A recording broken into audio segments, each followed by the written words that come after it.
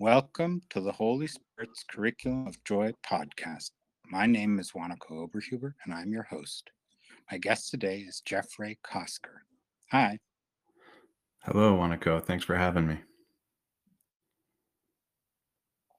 So happy you took the time, and we've been planning this since a long time.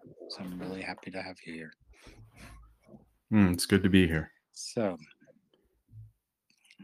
we might just as well start with the big question that I like to ask is where are you today and how from the point of view of mind? So, you said, where am I today from the point of view of my mind? Was that correct, Wanako? Yes. Okay. Yeah, well, thank you. Yeah, and it's been, we've been communicating for a while, and finally the Spirit has brought us together. So it feels like the right timing. Yeah, I find myself in Nevada right now. And, you know, today is an interesting day for me. I woke up. I wake up quite early, and you know this path of the Course in Miracles and following guidance, is so clear. And I forget at times. I get caught up with I may think I should do something or have to mow the lawn or take care of some earthly responsibilities. But today I had quite an interesting morning where I kind of let everything drop away, and I knew we had this at 11:30. But aside from that, I just really tried to tune in, and I started writing some correspondence with some of the inmates that I communicate with, and it was the first time I've had an overwhelming activation, I call it, where my whole body is kind of vibrating, which I call vibrating with purpose, when I am in touch or in alignment with, what the Spirit wants for me in the moment. And today, it's been a while since I felt that kind of significant activation, where it was sustained for a long period of time this morning as I continued in my function. And it's just a flag along the way for me of the Spirit saying, yeah, I'm still here. I've had some profound experiences that led me to this path and led me to being in Nevada. And, I had spent some time in spiritual community. But, it always comes back to the same basic thing, that am I listening in the moment? Am I identifying with that voice of the ego and false responsibility and all those other things? Or am I actually listening to what he would have me do in the moment? And fortunately today, that's where I'm at. I had quite an experience of just really sinking in and then listening and following. And, most days I do. I'm fortunate to be in a place in my life where I do this full time. I don't have a job as the world would have it. I did until I was about 39 years old. That was 8 years ago. But I don't have those type of responsibilities anymore. Turning my life over to first the 12 steps and then to A Course in Miracles, and following that internal guide has absolutely meant everything to me. So my state of mind is great today. I feel very connected, and that's, the integration piece is what I work towards, and some days are better than others. I'm not in a consistent high, state like that, like some people that I've had the fortunate, I was fortunate to be around. But the practice becomes continuing to hear that voice to elevate my mind to a place where I can hear the clarity and then, feel like I'm being done through, rather than, trying to do things the way I've done them in the past. So.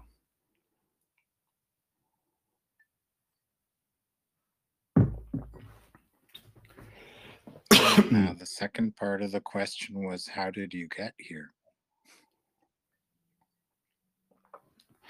Okay. Excuse me. Yeah. So as I shared, my path started about 8 years ago, and I had never heard of A Course in Miracles. I had never really practiced anything to do with spirituality. I was pretty caught up in the world with materialism, and I had the same job. I worked in a family business for 20 some odd years. And so I was 39 when my shift happened. And it was drugs and alcohol that led me to what they call in the books, an incomprehensible demoralization, where I got to my knees and I was able to surrender. And, I didn't know anything of that I was allegiant to a voice in my head that was trying to kill me. And it was so clear to everyone around me. But it was during that time, I was living on the East Coast, and I had a deep surrender. I went and I asked those three words, which I fought for so long not to say, and it was, "I need help." And my father was the first one to show up. And it wasn't long after I was in a recovery facility in the woods of Connecticut, where I was introduced to some the 12 steps and a spiritual path, and I just really was ready. When I saw, that there was another way, that there was a way out, that things could be better as a course, there's got to be a better way. I took to it like, people back east used to say, I took to it like a duck to water. I was all in, and I was that way with everything in my life. For moments I would be, full speed in one direction, but now my direction was turned towards inward, towards this journey. And it was very quick for me. 2 weeks into this recovery facility, I had a profound experience, which I would later read in the Course in Miracles as revelation. And from that moment, nothing was ever the same. I never went back to work. I left on a Friday, and I never returned to my normal life. I stayed on the East Coast for about a year to repair some of the relationships, the close ones, my brother and my parents. And then I moved on. I was being called to something, much different. And I spent time in spiritual community. I got married in spiritual community. I traveled the world with some of the people there. And then a few years ago, I started hearing prison ministry in my mind. And so I shared that with the ones I trusted, and it had led me to Nevada. I was looking looking to go to California, but the ones I joined with, they weren't hearing that. And the spot I wanted to pick, fortunately, I didn't go because it's literally burnt down now. But the ones I trusted were hearing Nevada, and we came out here and we visited for a day, and I found a place out here. And so that's where my journey began with this prison ministry. And I've been traveling the country doing that. And that's kind of how I got here, I guess, all by the surrender to the spirit. Yeah, thank you for sharing that. So we might want to look at your prison ministry, because that's something that I don't know. I don't know that many people who work in prison ministry. I have heard of some, though, and spoken to some. So I'd like to hear more about it. Sure. So I was actually at a Course in Miracles convention in San Francisco. I was there in support of David Hoffmeister, who I lived with for quite a few years.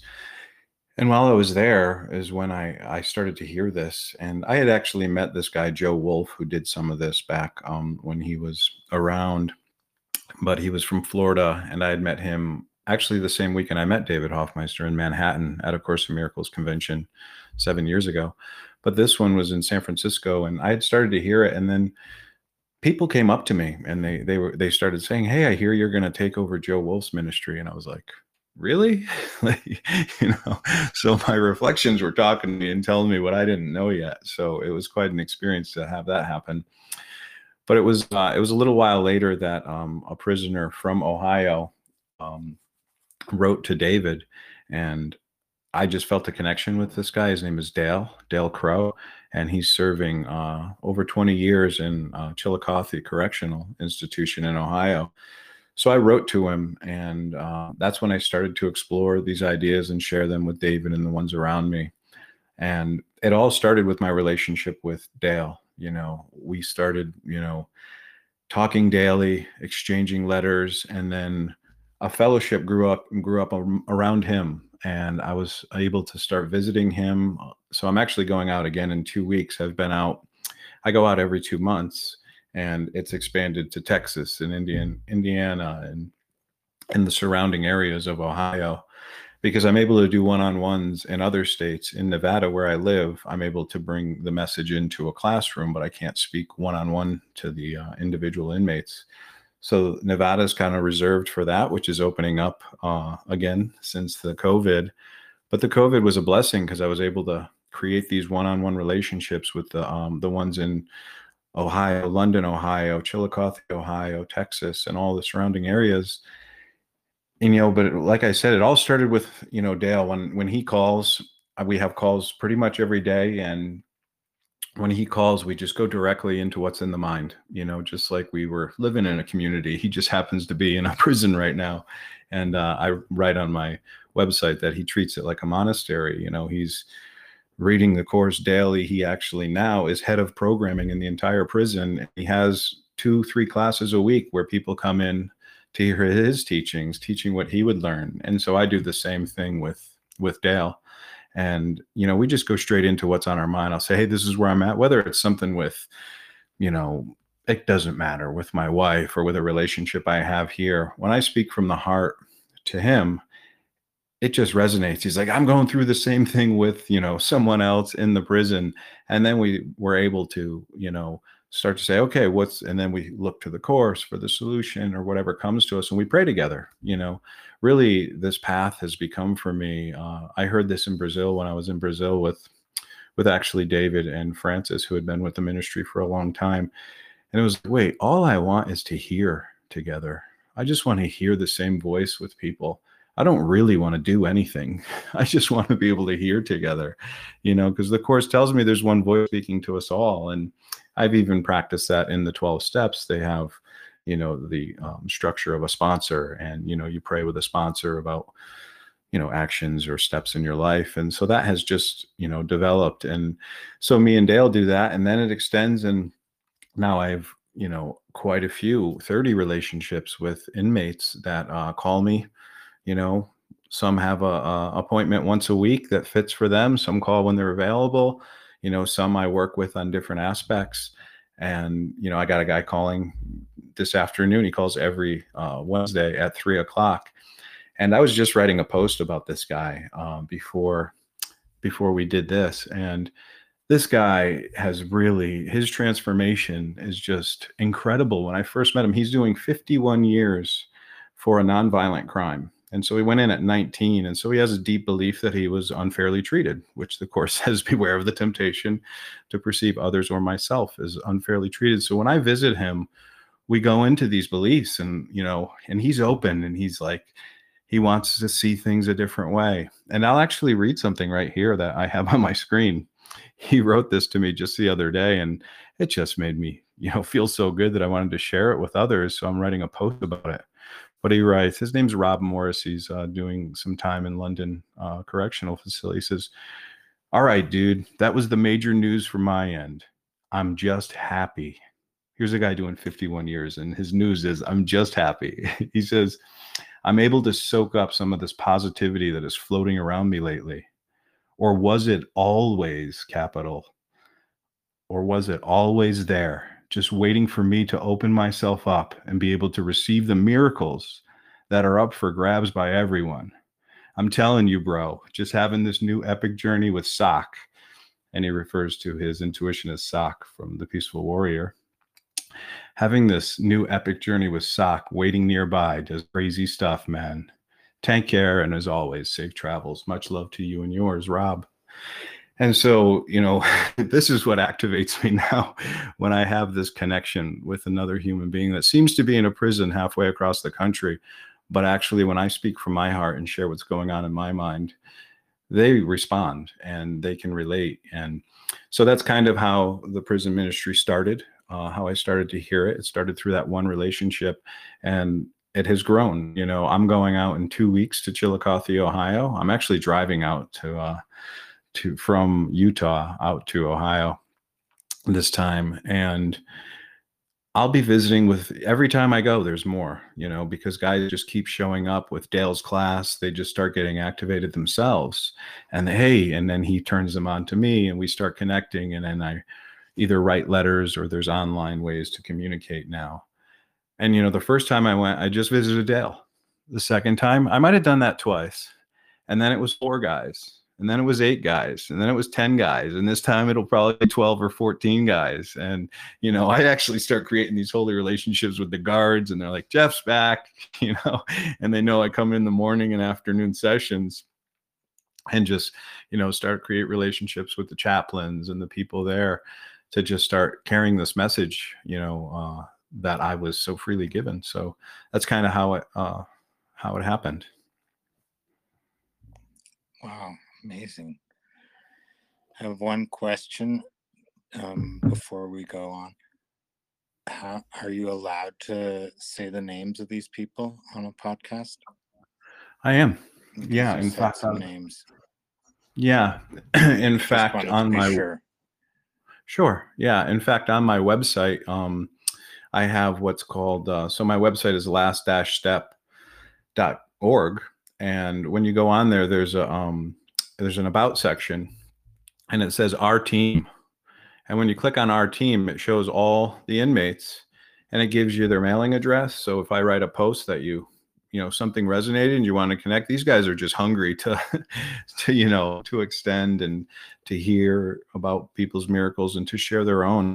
And so I have their contact, and I've gotten all their permission to post things online, and they're more than happy. They're thrilled. I share about these guys, and then when I tell them, about it's having a practical experience. You can hear that a butterfly flaps its wings and, whatever it is, Thailand, and I forget the saying, and it's felt somewhere else. But when they hear about, hey, I shared this about you I shared something when I was on a podcast, and then people are calling me from around the world and I say, hey man, someone in England or, Dublin, they know about you. And they're like, what? And then they start experiencing it within their own prison, that they start to see these things show up. So yeah, so it's quite fine that their names are used and heard. I've passed it by them. Okay, perfect. Yeah, I just wanted to make sure before I publish something that shouldn't be there. Okay. Sure. Yeah. Yeah. The podcast is at present heard in 51 countries, so you can tell them that. I will. Yeah. So let's continue on that. So you go there, you speak with these people, and you go deep into the topic of what's on their minds, right? And on your mind. And that has a very deep Absolutely. healing effect for everyone involved, right? I get that Absolutely. I mean, yeah, absolutely. That's right on. And as you know, that you practice the course, it's all for me and my own healing. But these are the relationships that are given, and the ones show up. I go there, and seeing it's my mind. But I'll tell you, I've sat with some guys that are in, this one guy in particular, Oscar. He may never get out. He's in for life. And we sit, from the first time I met this guy, we were just in tears for half of the, and I'm sharing core stuff, and he's got this thing now. He goes around his prison. He just says, God is. And his friends say, period. And they all are cheering, sharing these teachings. But yeah, we go into, some of them, as you can imagine, their life in prison, they have extreme forgiveness opportunities. Not that there's degrees of miracle in forgiveness, but they seem to have these things like the guy I just shared. He's in for 51 years for a nonviolent crime. And so he has a difficulty with that belief about being unfairly treated.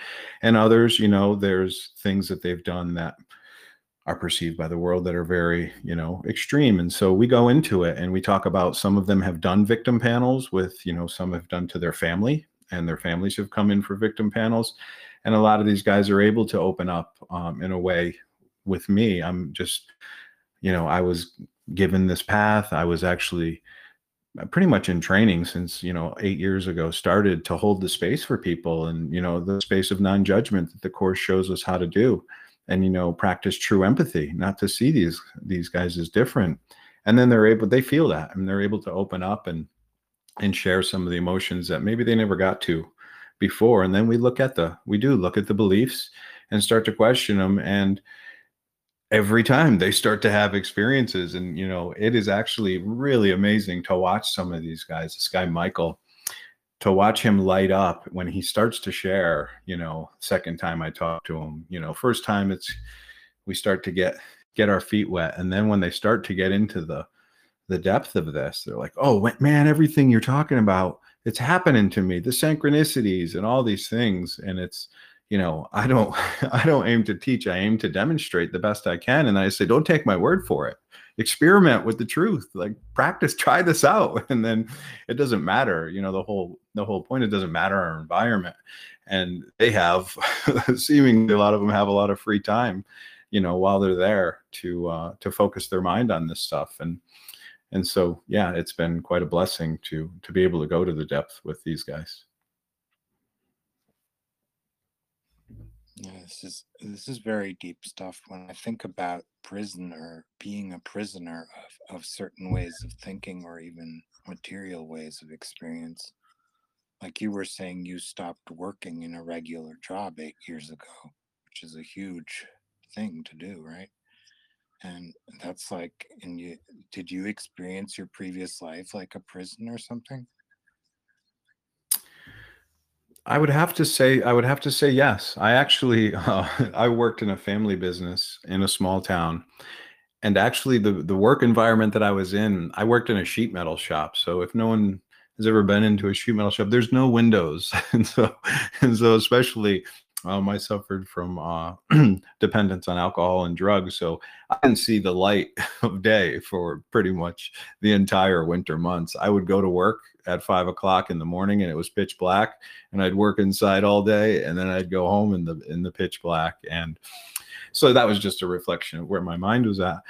Yeah, I mean, that's where, certainly there's thoughts about, I was in a prison of my own mind at the time. But yeah, every step that I took of letting go of, whatever it was, a job and those things. And, that was me facing my own fears at the time to open up to what he would have me do. And all that has been used with these guys. And yeah, it's definitely, there's some, and I've never actually spent time inside of a prison, so I have to relate it to the prison of my mind and where I was at in a small town or a sheet metal shop or what have you. And so then it becomes relatable when I speak on that level. Yeah, yeah. I know. I was listening to lectures by anthropologists who spoke of their experience in school as incarceration, which was pretty fascinating.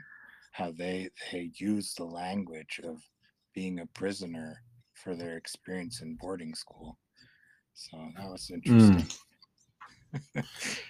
Just as a yeah, reflection on the fact that we all are prisoners of our own mind when we don't allow ourselves to open up to love, right?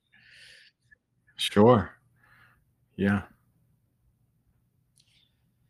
So yeah, there's a lot of people who go through things that they feel are like prison, but of course it's not the actual prison in the sense of the Mm, walls of a prison where you were incarcerated for something or other. But are yeah. getting in your own, you are locking yourselves up to so much from so much, right? That is there for you within you. Yeah.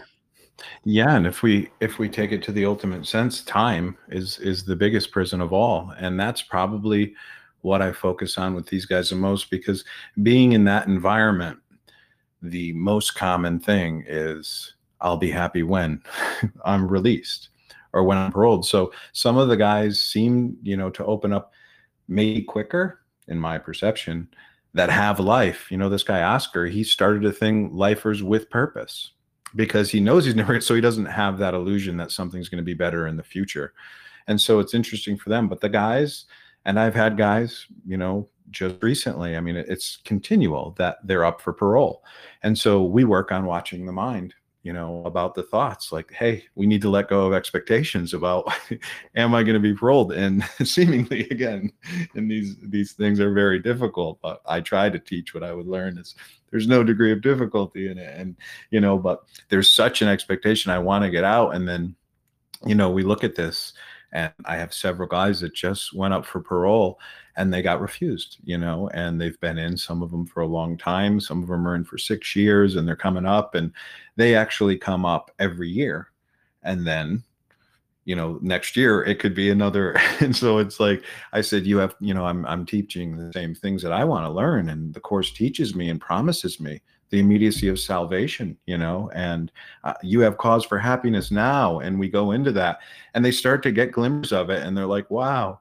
And so that's what, we use everything that shows up in their environment. And, some Dale actually has an automatic outdate. The one that I spoke of that this started with, me and Dale Crow, he has an automatic outdate. But then just recently he got up for a judicial review. And so we together looked at all the thoughts like, well, and, he's very into his function and his purpose. So it was, there was an acceptance. There was some frustration, of course, when he went and everybody said yes, except for the victim's family showed up and objected. And so the prosecutor and the judge said, okay, we're going to have him do the remainder, at least half of the remainder of his time, which he has 4 years left because he's been in for about 20 years.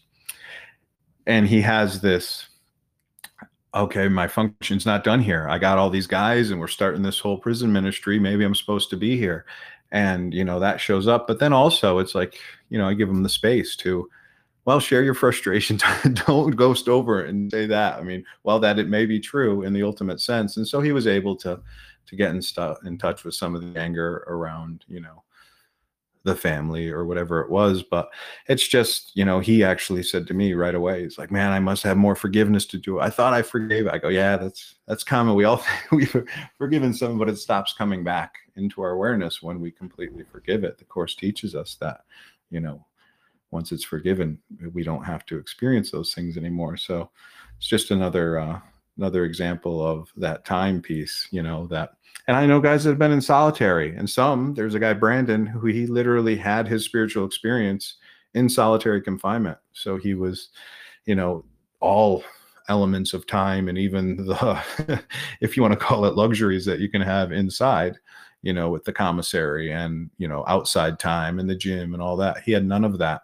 And it forced him to go much deeper inward, and he had a spiritual experience. And then he started calling me, and, and I shared some of my experiences just so that he had something to relate to.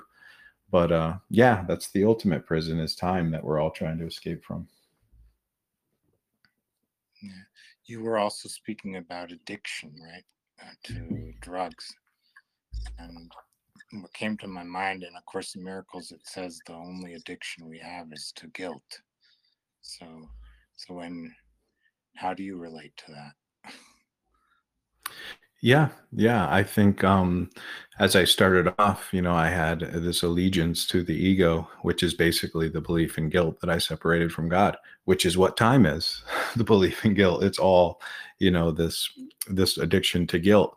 Judgment, same thing. It's all, relatable in that sense. For me, it's actually probably easier to identify when I hear those words, because of the cycle I was in that brought me to self-destruction. I was crushed by a self-imposed crisis, and seeing that it was my own shame and guilt that was driving me. It was like I kept thinking I had a choice, so it all comes back to this idea of choice for me, that I believe I have a choice in form. And then of these illusions, which do I prefer, when it's all, the illusion of choice.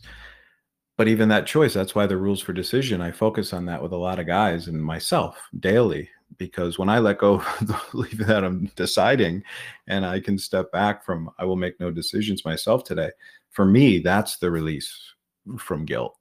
Because when I make a decision myself, and I was given this path of 12 steps with a sponsor, just me joining with a sponsor in prayer relieves myself of believing that I'm making choices. So I'm relieving myself of that guilt by joining with a brother. Jesus tells us where two or more are joined. And now I've strengthened that through community living and still connecting with the ones that I know there. And then with the people I work with in prison, I practice the same thing. Hey, let's pray about that, whether guys have, funds they want to do something with, or regardless of what the topic is, it's like coming to this present moment to hear together, to alleviate that idea that I'm doing, this autonomy that I believe I have, that I have this little space between birth and death to do with what I want. That's my whole problem.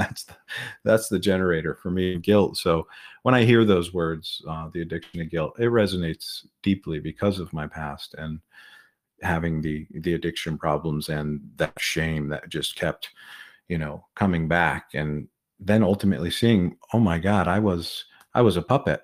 I didn't have a choice every time there was a drug or drink before me.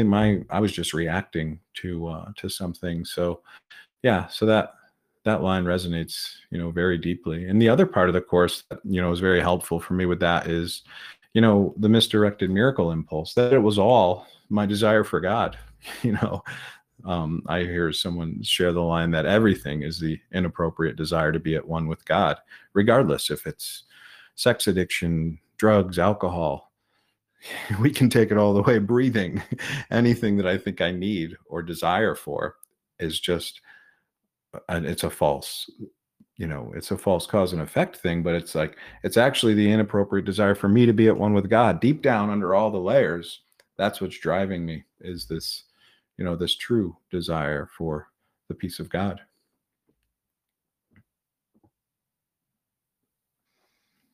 Yeah, I like that.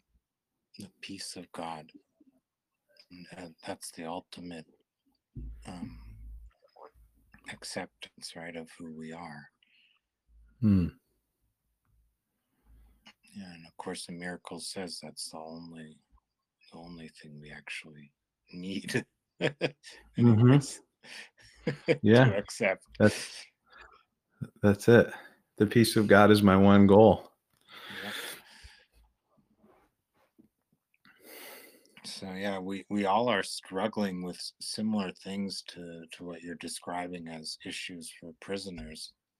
Like, I'll be happy if I get this, things will be wonderful, and this and that, right? Hmm. That's not just a prisoner's issue, I must say. Yeah, yeah. It's a common theme in the mind that somewhere in the future is where my salvation lies, when, Christ is teaching me the immediacy of salvation, that, what I'd shared, the cause, I have a cause for happiness now, trying to go to this holy instant. And, that's the way to it is by this, joining with a brother and praying together and exposing the thoughts. And, when I, this other guy, Jared, that I work with inside, he was another one, man. When I sat down with him, this guy is 6'6", 300 and something pounds. And he comes in and, most of these guys look pretty intimidating. And I just feel their heart. Even the first time I met Dale walked in the room and my heart just was like, oh, I had this, some people I see, I have a reference to people from my past. And he reminded me of my Uncle Joe. And I just felt his heart. And I was like, oh my God.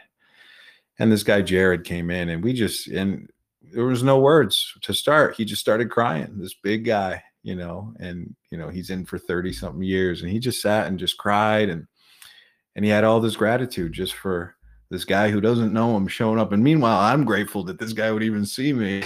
So there's this, I've been just coming into a deeper sense, even on the last trip I made, of what the course talks about, and practically experiencing the appreciation is from the worthy to the worthy, that the course talks about. And I'm just touching on that to a degree that, like, makes my heart like really swell when I get into those moments, and it's like, whoa, it's not what I expected. This whole allegiance to the ego makes me think so many other things are true, but it's really trying to see the Christ in my brother. And yeah, it's pretty powerful.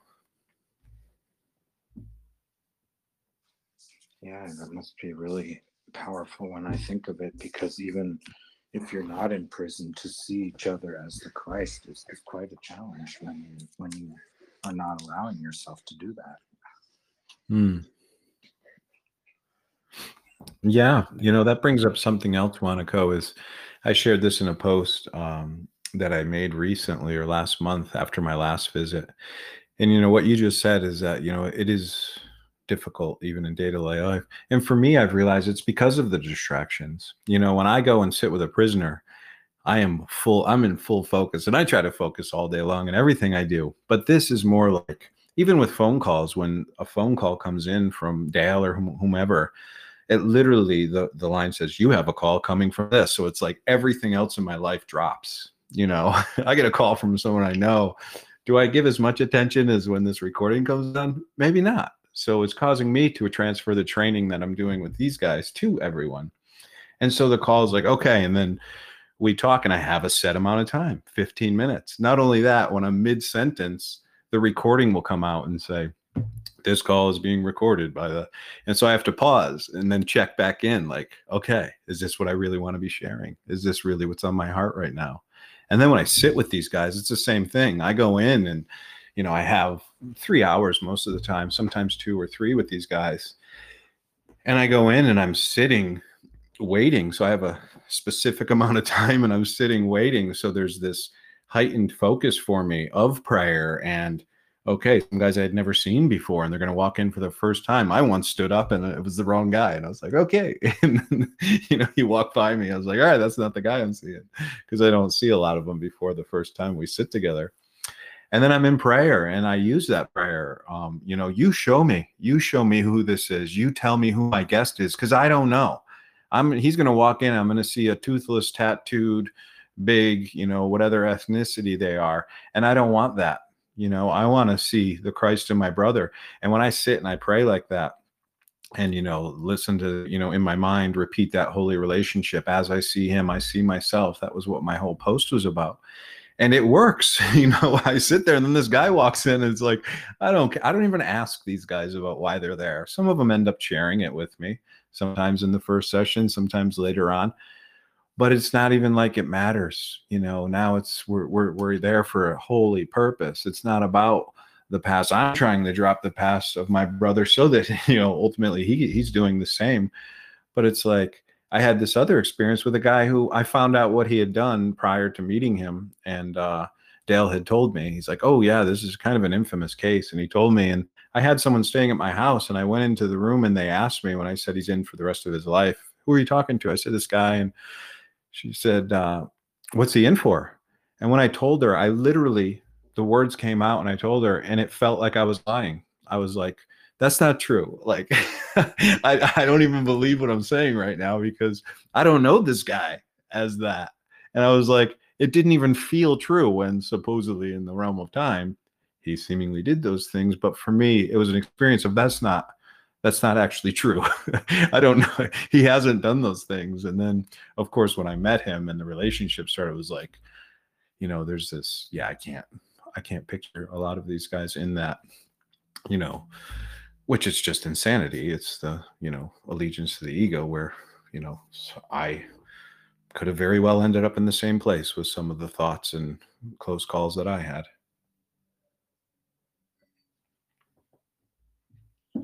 Yeah, that's an important thing, that you actually can relate to pretty much anyone, right? And in your particular case, you've found a way of relating to people who are in prison as the world sees it. Mm. Yeah, that's very, yeah, it's very, very helpful. And even my 12-step background had kind of prepared me for that as well, because I sponsored some guys that were, essentially had pasts where they were, gangbangers or whatever it was. And it was like, Spirit was just using me for, for his purposes. And it's led me to this. And yeah. So were you ever afraid of what you're doing, or how did that develop? Because I can imagine that you might have been scared when you first heard Spirit telling you to have a prison Sure. ministry. Yeah. Thank you. Thank you for that question, Monaco. Um, Initially, I got invited to speak in prison in Connecticut, when this was in that first year that I spoke of. I was repairing the relationships back east before I moved out west. And I was asked to go into prison there. And that was a max security in Connecticut. And I did. Back then, I had a lot of fear showed up. And then I wasn't allowed in because my uncle, the guy I told you about, Uncle Joe, was in there. And so they wouldn't allow you in if you had a relative in the prison.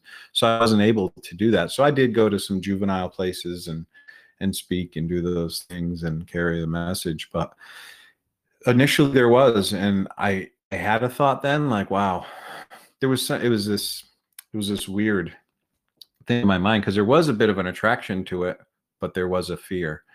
And then when after I started hearing it, I guess there was a fear in you know, the old, are you sure, you know, to JC, are you sure you got the right guy here? You know, that like the I couldn't do it. As far as maybe it was softened by my relationship with Dale, that I never actually experienced fear going in or in each relationship. Um, and there might be moments of that when I'm in that prayer of the guys, a new guy coming in, of but not of the person really. So yeah, I don't know that I can identify that consciously, that there's a fear there. But maybe there is, you know, some kind of anticipation that happens with new guys, that might be a reflection or a remnant of that same thought, that are you sure you got the right guy thing.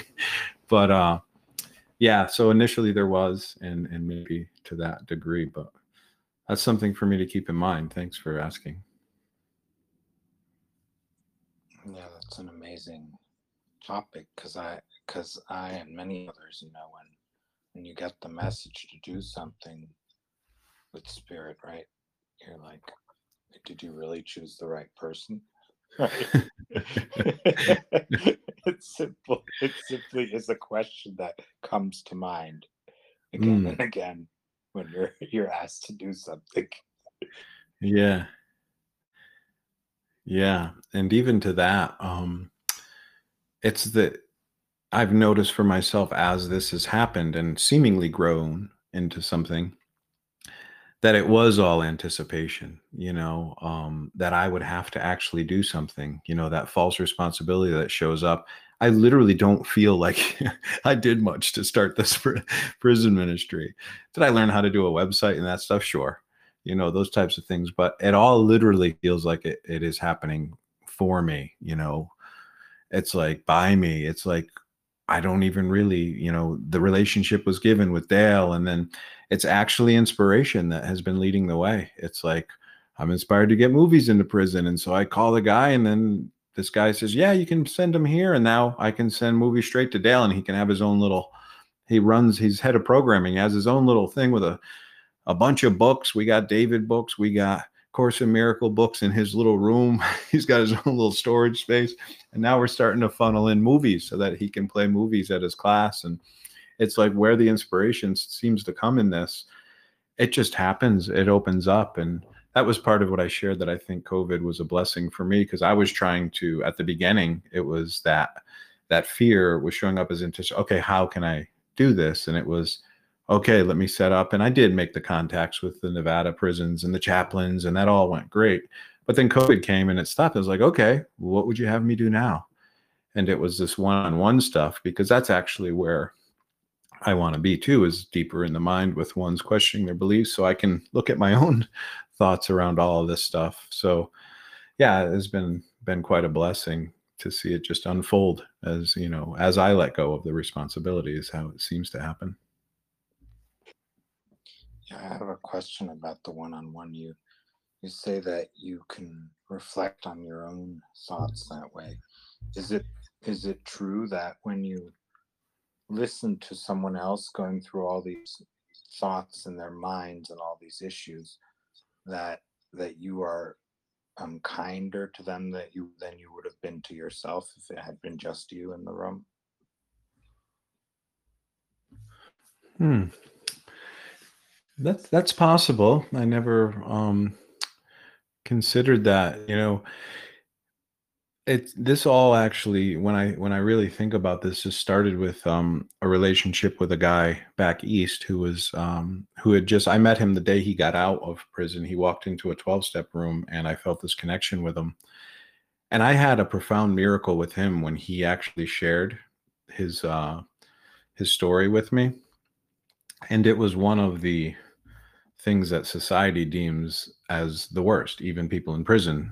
consider the people that have committed or seem to commit this crime to be the worst of the worst. And when he shared it with me, I was in my house. It was in my living room when he did this, and I had the most profound experience. I mean, I because it's the same thing as with this other guy I was sharing when someone else told me what he did. When he told me what he had done, I didn't think it was it. I didn't actually think it was true. Like I was looking him in the eye, and man, he's got these soft blue eyes, and I had already felt a connection with him. And there was no thoughts. If anything, there was an identification. Not that I had ever acted on thoughts or whatever, murderous thoughts or, rape thoughts or whatever they are, but I'd seen them go through my mind. In fact, when I had my revelatory experience, you know, you can't explain seeing the face of God or whatever, the great rays, and it's beyond explanation. But let me tell you, I've tried to explain to people the return to this realm, and it was horrifying because it was all my beliefs coming back into my mind, and all those. I mean, you name the worst thoughts that could possibly go through the mind, and I saw them all. And it was like, fortunately, I had some kind of minimal understanding that it wasn't me or it wasn't my thoughts because I'd never seen them before. And I was like, what is this? I mean, you name it. And I don't want to get too into it on this podcast. But when I saw those thoughts, I was like, oh my God, and I started to get an understanding. I got a pretty quick crash course in the metaphysics of the course before I'd even found the book about, the egoic mind and the filters and all this stuff and the upside down world. And I was like, the identification, and I was like, oh my God, that's not me. So, well, if they're not me, they're not anyone else either, whether or not they seem to act on them or not. So when this guy shared that was my first experience of a pretty deep, what in the 12 steps you would call a fifth step, when they share their darkest secrets with you. And it wasn't a formal one, but when he shared that, I had this different experience. It wasn't like I even thought it was true or thought like there was no judgment. It was just like this. It's just the miracle. I was in the miracle, not even by my own doing. I just don't even know how it happened. And, from that moment with a lot of these other guys, it doesn't seem to come up. But I think your question was, would I be harder on myself for those things? And, that experience that I had, this revelation, I was hard on myself for 39 years, and I had thought I did the worst things and whatever it was. But when I had, revelation for me was nothing more than seeing my innocence. And when that was seen, it's just nothing but tears of gratitude to see that I was wrong about everything. So while I still have healing to do in certain areas of my mind, I don't have those thoughts don't even come up really with in regards to myself or the guys with those types of things that they share. Yeah, because many people think that they're much meaner to themselves than to anyone else, which I'm very interesting thing, because in A Course in Miracles, it certainly doesn't say that. Because it says whatever you are thinking is expressed, right, in one way or another. Sure. Yeah, and I mean, ultimately, it's back to that holy encounter section, that how I treat my brother, how I look at him, and how I think of my brother is how I think of myself. So ultimately, there's no difference in the end of how I think of him or if I'm thinking of myself. But I mean, that becomes the practice, is you show me who he is, because, the continued practice of letting go of my own interpretations of who I think I am. I mean, I'm so far off the mark. I've proven it time and time again that I don't even try.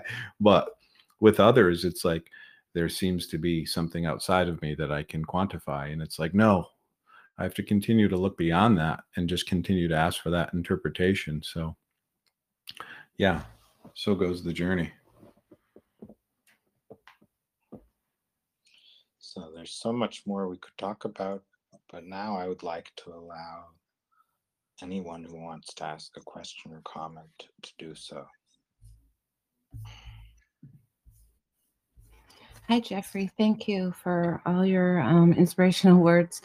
I wonder, you sound very uplifted, and I wonder how you do self-care and how you keep your spirits up and, are amidst all these very difficult situations. How do you keep yourself uplifted? Hmm. Thank you. Thank you, Julie. Um,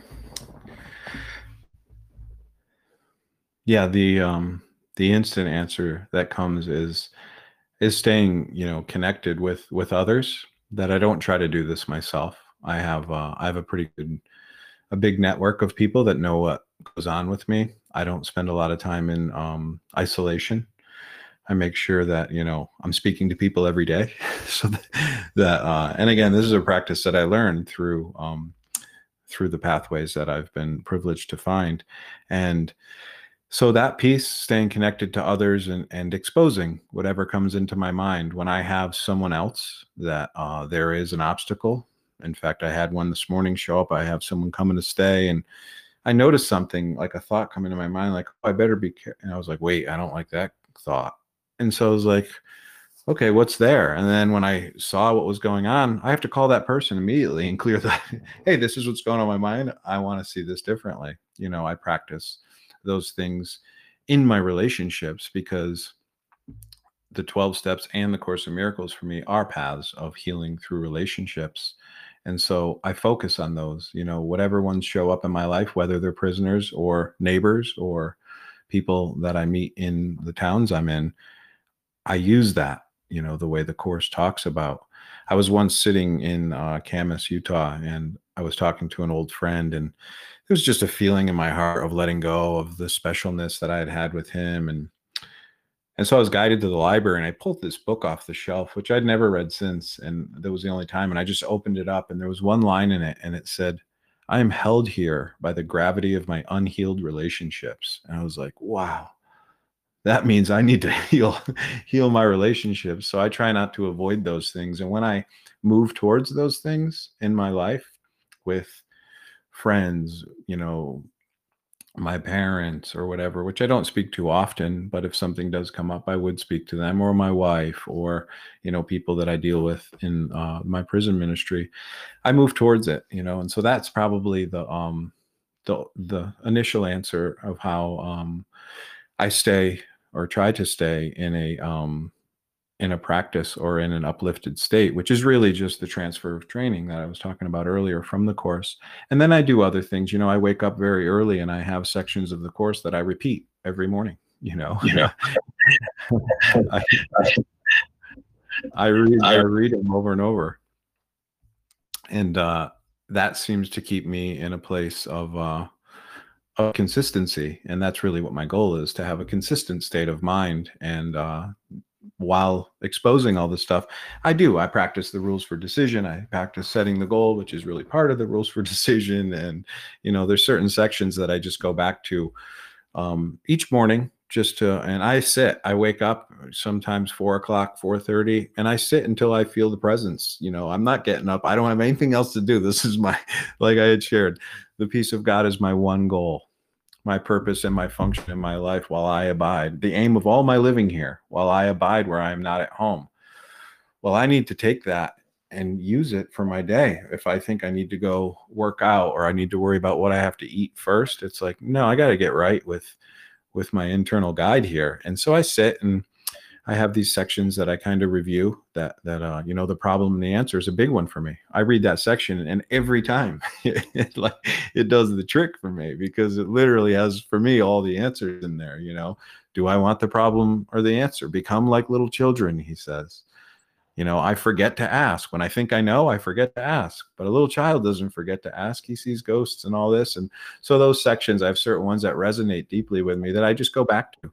And then that gets me set. That gets me set for the day, so that I'm willing to do what I talked about first, that I'm willing to move towards the conflict in my mind, or towards the obstacles that may be appearing in my relationships. So hopefully that answered your question, Julie. Yeah, I think when you listen to your inner guide and you follow the advice, that means you're taking care of yourself. That means you're taking care of whatever it is to keep yourself in a good place. whether it's sleeping or exercising, or you said, when you're at this place, everything kind of flows, and you're in the Sure. moment. And so I assume you said you didn't have to work, so you just trust that that all works out, or does it work out because you're being in this authentic place and your needs are being met? I mean, I'm just curious about that, because so many of us struggle to work. We have to Sure. work. We have to work.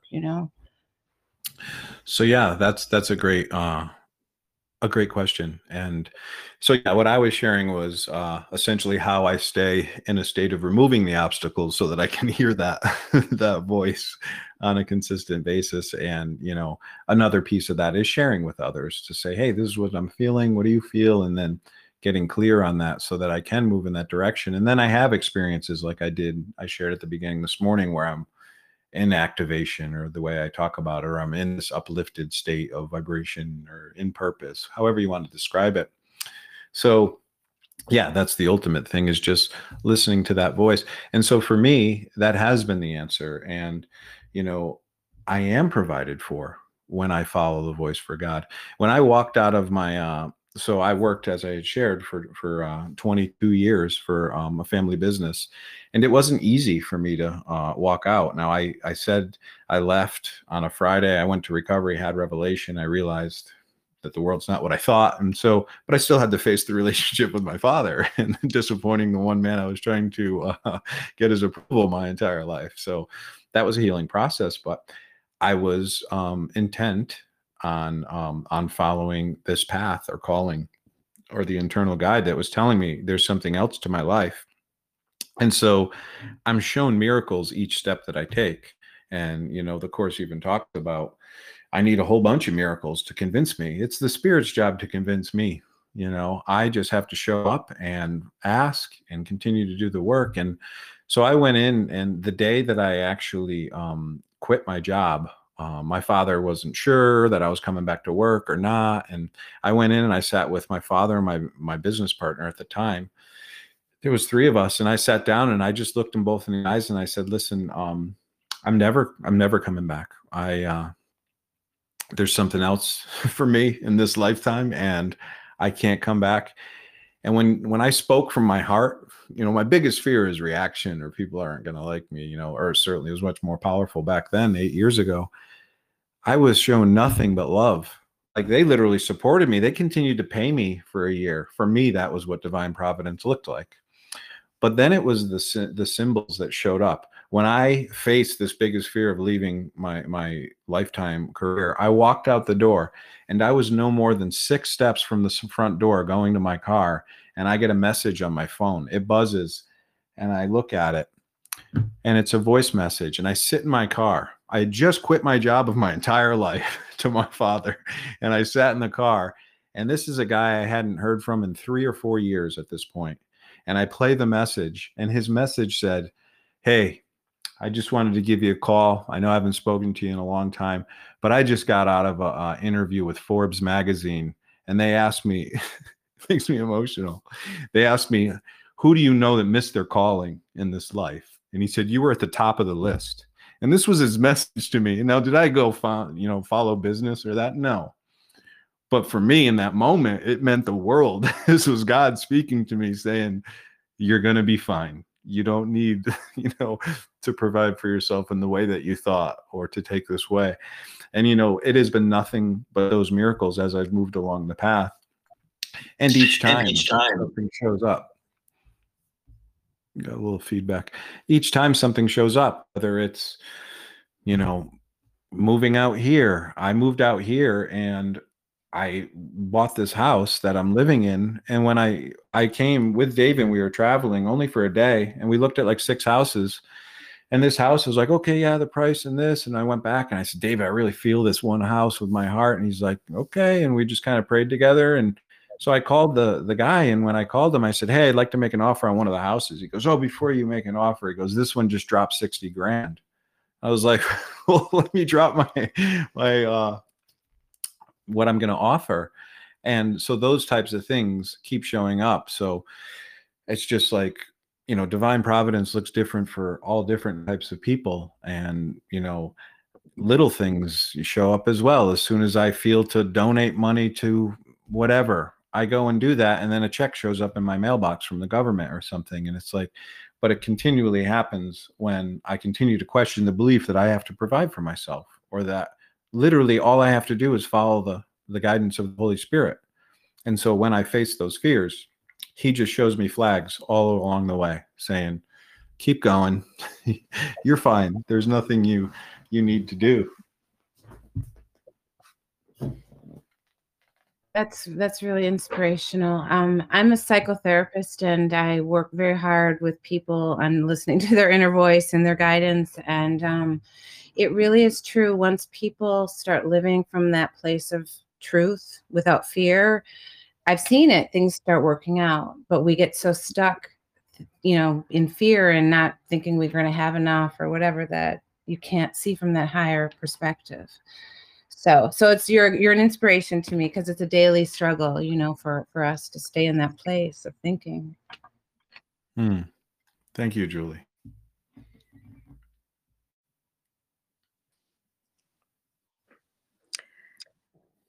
I also, my name is Elena. I also want to ask you.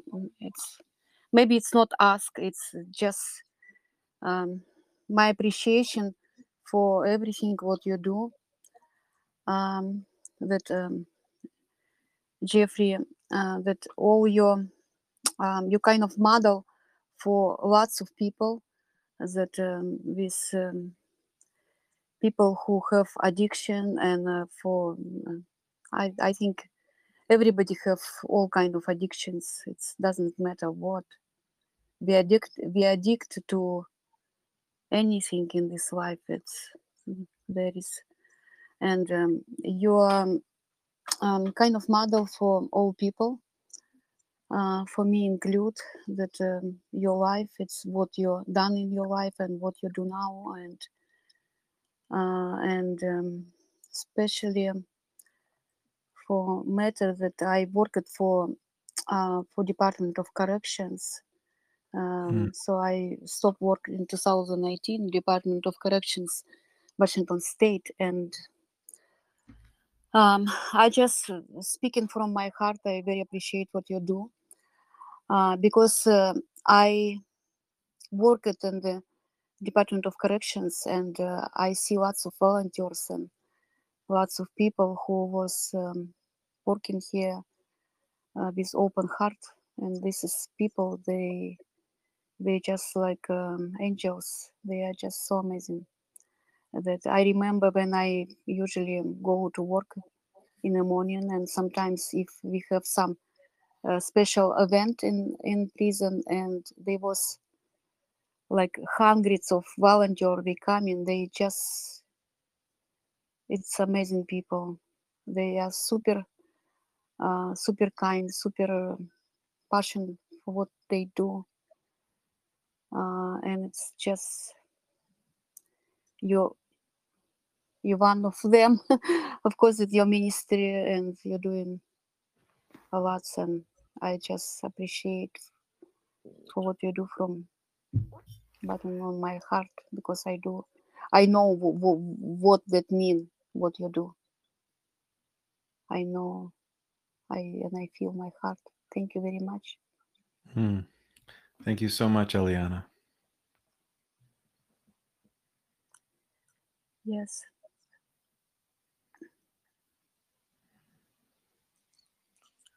Wow. We're going deeper, huh? The next question might be a little different in tone, because I would like to ask you about your writing. You said you write posts and you share about these things in writing. How does that work for you? Yeah, so it kind of works the same way. Whenever my heart expands, or with a interaction, or a letter, or what have you, or my own forgiveness opportunity. Typically that's what drives a lot of it, is when there's a shift in my own mind, or I see something differently than I maybe did the day before. but that's accompanied by this expansion. Then that's the moment I know it's time to it's time to get this out. And I admittedly probably don't do it as much as I should. I actually have a lot of those things go on, and I tend to think that I have other things to do.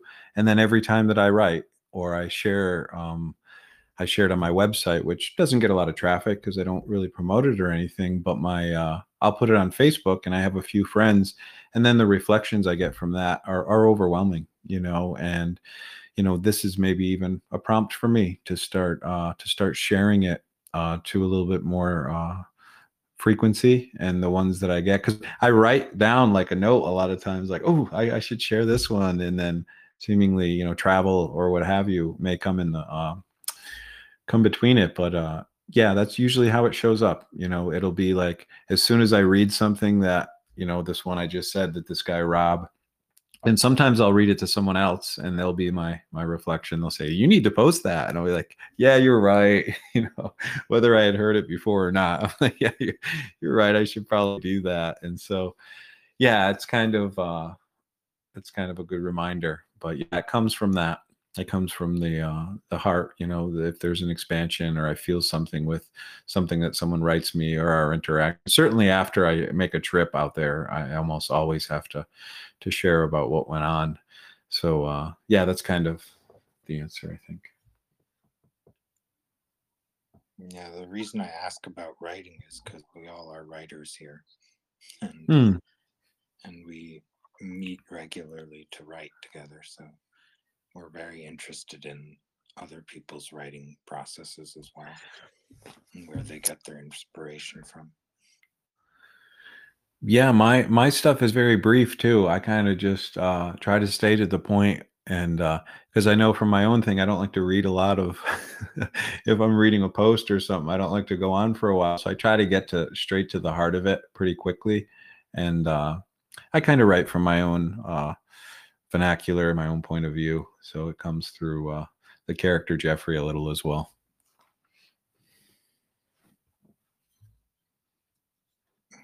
Yeah, I think we're all, connecting in that way. It's the character and the spirit that join in these sharing, because that's the way it's supposed to be, because of our special function, I believe. Because otherwise the character wouldn't be there anymore. Yeah, no, that's a great point, and I see it all the time. Want to go with the guys that I work with, because even the little bit I read to you from this guy Rob, there's a way that we communicate that still comes through the character Jeffrey, that I can communicate to these guys in a way that maybe some others wouldn't be comfortable with, or what have you. But this relationship I have with this guy Rob, it started out with talking about the Cincinnati Bengals, and I had to freshen up a little because I hadn't watched sports in about 8 years. So I had to look at a few highlights, so I knew who was playing. Not a single person was still playing the game that when I watched. And so, but I used it as a backdrop, and then of course I use movies a lot, and then it was The Peaceful Warrior, and then these things, and even the way I interact with Dale, or have different guys. Yeah, that language, or yeah, it's kind of interesting. And I got a funny story. I was in Mexico with David, and David for me is just a symbol of the spirit, and just this channel of.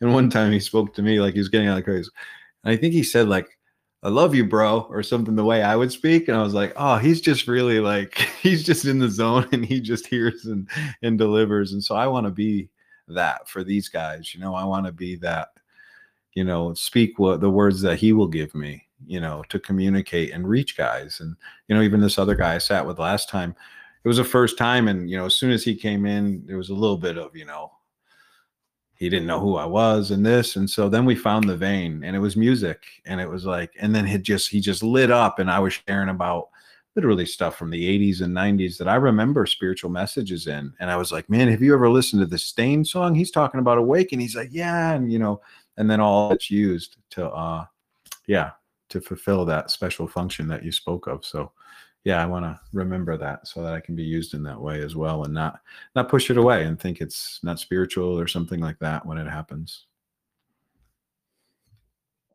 Yeah, that's also very important because the character that we for some reason have made, right, or whatever, to get home, it's being used, right? So Mm. so it's not the contrary of spirit like some people think, right? Mm. It's being used.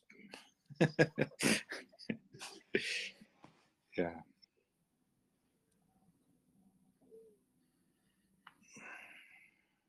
Would you like to share a little bit about what exactly changed in your mind when you had that revelation? Because I know you said your life was um, pretty intense before, and then it lightened up. But what was that change? Yeah, sure. As I shared, I didn't have much spirituality in my life, and so I remember I was 11 years old. I was on the stairs of my house when I asked my father what happened when we died. And my father, being a pretty much devout atheist, said, we rot in the ground. And as an 11-year-old, that was a terrifying thought, that an endless abyss of nothingness. Like, so I was very afraid of that. And I was afraid of actually the idea in school when they talked about endless space. I was like, well, what do you mean it goes on forever? How is that possible? Like, the things I couldn't wrap my head around, but it brought up a deep fear in me. Um, and so it actually wasn't until high school, when I was in geometry class, and someone, my professor, or he was saying, he was explaining infinity, but then he, instead of space going to infinity, he said, well, if you walk halfway to that wall and then you continue to walk halfway, you'll never get there. That's another realm of infinity. And I was like, oh, and that was almost like the first time there was something like, wait, we go inward as much as we go outward forever. So there was like this continuum thing. And so it relieved, for some reason in my mind, that fear of infinity. But a fear of God was overcome in that moment. I didn't know God existed. I had thought I had abandoned him, and all the belief in separation was true for me. I was the living prodigal son. I have a brother who's 3 years older than me, that was a straight A student, had never touched alcohol or drugs in his life, married with the family and the kids and all this. And so I had this, this failure thing, and not as good as my brother, going to a high degree. So I was that prodigal son story from the Bible as well. So when I had this experience, it was the release of all the guilt that we had talked about, and it came in phases. Actually, I was sitting in the room with my parents when the first upheaval. It wasn't what I call revelation. It was more of a spiritual awakening. And this was whatever. There's a lot of words for it, as far as all the chakras opening and, the uncoiling, but the energy of God flowed through me, and I was in tears in the room. And it was the first time I had purpose in my life. They had just got done reading the 12th step when it happened to me. And I turned to my mother and I said, Mom, God's real. And she said, I know. And I said, no, you, you would never worry again if you do this. And for the next 6 hours, I walked around the property in my Eckhart Tolle experience, where I just saw, everything as it was, no past and no future, seeing things as they were. They sparkled. It was snowing out. It was completely dreamlike, but I still didn't. This was just my introduction to my relationship with the spirit inside. The kingdom of heaven is within me. But the depths of that experience went on later that evening when I watched a movie. I actually watched August Rush, and that movie's about following the inner guide through music, and very beautiful movie. And it made my heart, swell. And I went back to my room and I surrendered to a deep. Now I'm at this point, I'm vibrating like, woo, and it's like I didn't know really what was going on. I just knew that something was happening that was not me. And when I sat on the bed just before what I call, the revelation, which was God, the direct contact with me, I said things. I said, if you'll have me give up my life, so be it. Whatever you'll have me do, so be it. And I said 3 or 4 things. And when I said the final one, it was as if my heart opened up and like something emanated from my chest. That was the way it seemed. But it just, the world disappeared. And it was the great late ways. There's no way to explain it. And, the Lucy movie, Alpha Omega, you see everything that's ever happened, all of it, all happened, and, and it lasted forever. And I knew all this already happened. And I knew, all the stuff that the Course talks about, I knew in the holy instant. And it was like, and when I seemed to come back from that experience to my room and sitting on my bed, now I'm just like, woo, now I'm like times 100, this presence. And there was actually a light shining from behind my head that was emanating the room. And I was like, and it was in my consciousness, not in the room, but I certainly turned around to see where it was coming from. And, sat there, and it was just like, I repeated that whole night, 2 words. I said, no doubt, over and over and over and over again, because I didn't want to forget. I knew that my mind, that ego, would be coming back sometime. And I just kept saying, no doubt. I didn't want to forget. I didn't want to forget. And in that experience, I was shown my innocence and all these things. So what it showed me ultimately is that the world wasn't real. I had a practical experience that pierced the veil. And so how could I ever go back to buying expensive watches or like, wait, this actually means nothing. I had some cool things happen around that time where my watch actually fell off, and I saw it as a symbol of time falling away, a day before my experience. And it was like one of my most prized possessions at the time. And, so all that stuff just showed me that there's something else going on. I felt the presence of God, and then I saw that this is actually not what I thought. And so, I was a metaphysical Nazi at the beginning. I went straight to the woman that run the place, and I'm like, hey, it's all already happened. It's over. I'm trying to explain to her. So of course they're like, okay, we need to give this guy some drugs. But I didn't. I knew that something else. It happened exactly the way the 12 steps are written. I realized I was powerless. I realized I was insane, and that something else could restore me to sanity. And I made a surrender, and that's what happened. And I was like, so I did what they told me for a couple of months, but then, I didn't follow those protocols. And the same thing, I couldn't go back to work. Even the first sponsor I had in recovery was like, I think you should go back to work. You have a great business there. And I said, I'll do anything you tell me, except that. And, because I there was certain things I knew to my core. And so things that I wouldn't do that he told me, was like, all right, I think you should live with your parents for 6 months, because my floors were getting sanded while I was in recovery. And I was like, okay, I didn't want to do that. That was a spirit speaking through him.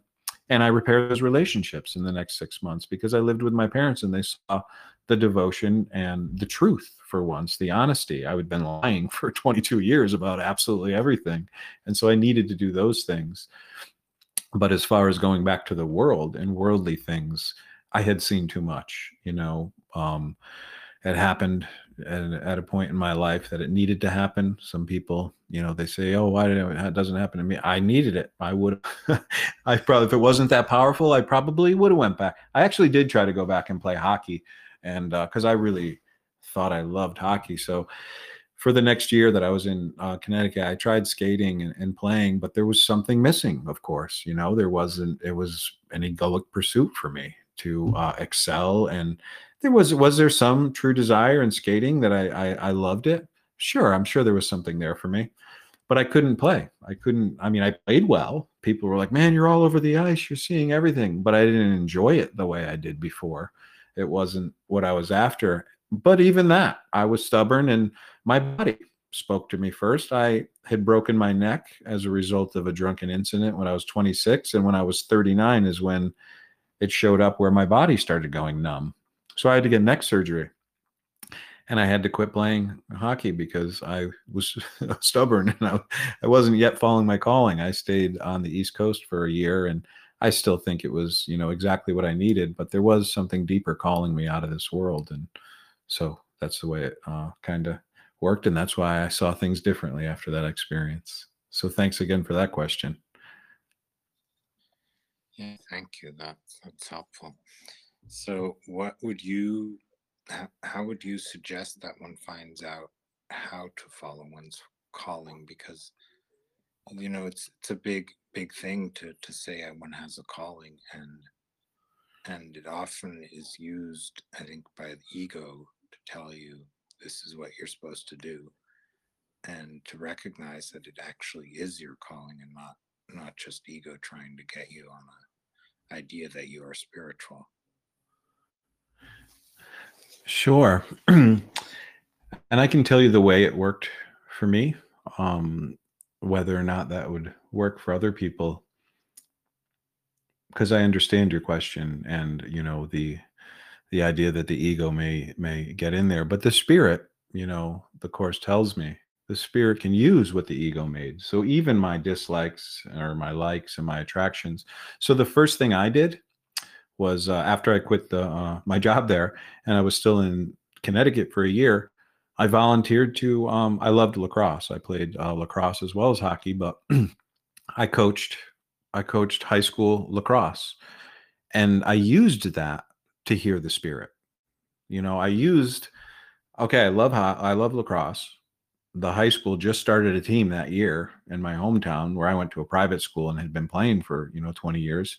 They just started a team, so it was like, wait, it's 3 minutes from my house, and so the symbols lined up.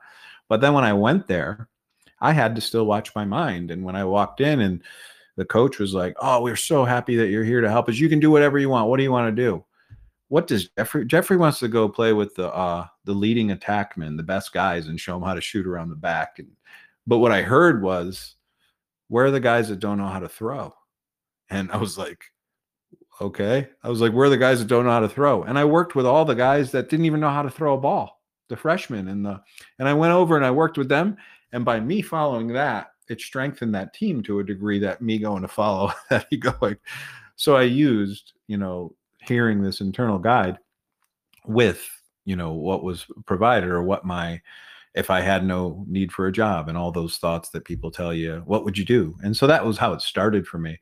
But then I had to go, my journey went much, much deeper. I had to go beyond personal inspiration. I would have never told you that what I wanted to do in my life was go visit. I don't go, and people are like, "Oh, you going on vacation again?" I'm like, I just tell them, yeah, now. Like, yeah, I'm going to Ohio, or I'm done telling them that I don't vacation. I literally, the place I want to go is to high security prisons and speak with guys. Like, it's not what I ever would have imagined. But I had to go through a lot of unwinding for me to see what inspiration actually was, because I didn't know. Inspiration's actually not personal either. It can start that way, the way it did for me with, going to, coach lacrosse and those things.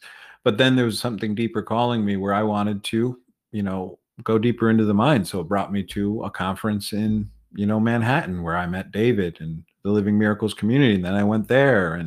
And so whatever this phase of my life to follow this, which feels, someone just shared with me the other day, and my response was, they're like, this is your calling. And, it's like, it does feel, I said, well, for now. And I'm like, wait, this does, when I have these moments of activation or inspiration, just by, even my wife, when she was here last time, she lives in Mexico with the ministry down there.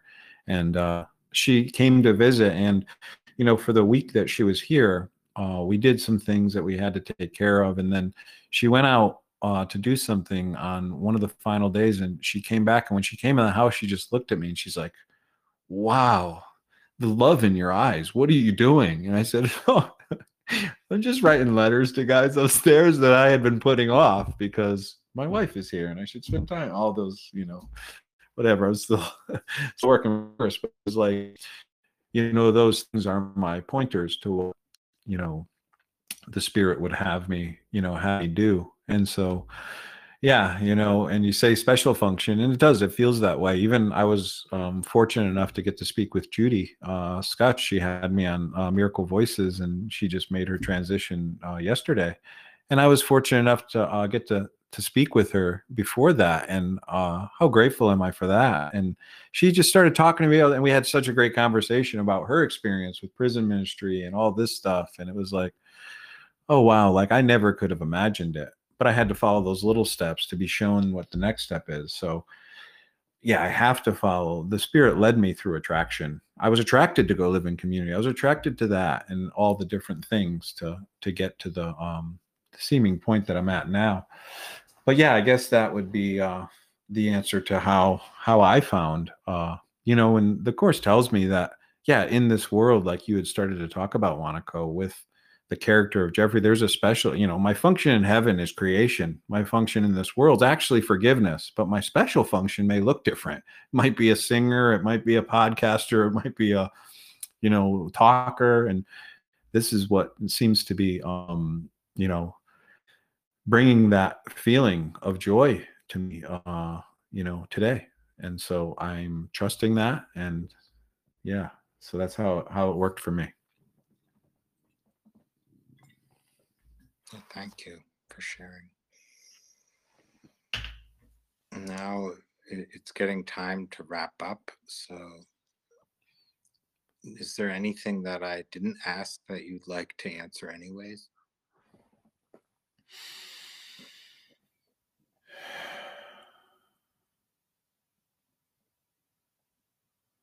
No, nothing comes to mind, Wanaka. You asked some very good questions. I appreciate you. Wonderful. Then you can once again state how one can contact you if one wants to. Sure. You can actually go to my website, which is last-step.org, and there is a contact button there where you could send me an email. So that would probably be the best way to reach out to me. I'm also on Facebook if you are a Facebooker. I don't spend a whole lot of time there, but sometimes I post my posts there. I copy them and post them there so people can see them. Wonderful. Yeah. And please spread the word about the podcast so that many people can find it, leave reviews, and yeah, so that everyone can profit who wants to profit from it. This is episode 68 already, so there's a lot of material that one can listen to. And I actually had David on the podcast as well, in case you didn't know. I did. I had heard it wasn't long ago, I believe. No, it's not that long ago. It's relatively recent. Yeah. And a few others that I'm sure you know. Yeah. Okay. Then does any one of our listeners want to say something? Final comment or question?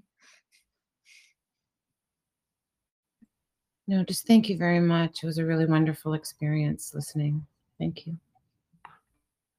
Thank you, Julie.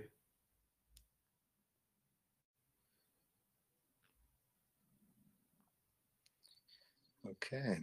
And thank you, Jeffrey, for taking the time and sharing about your work and your experience with following Spirit.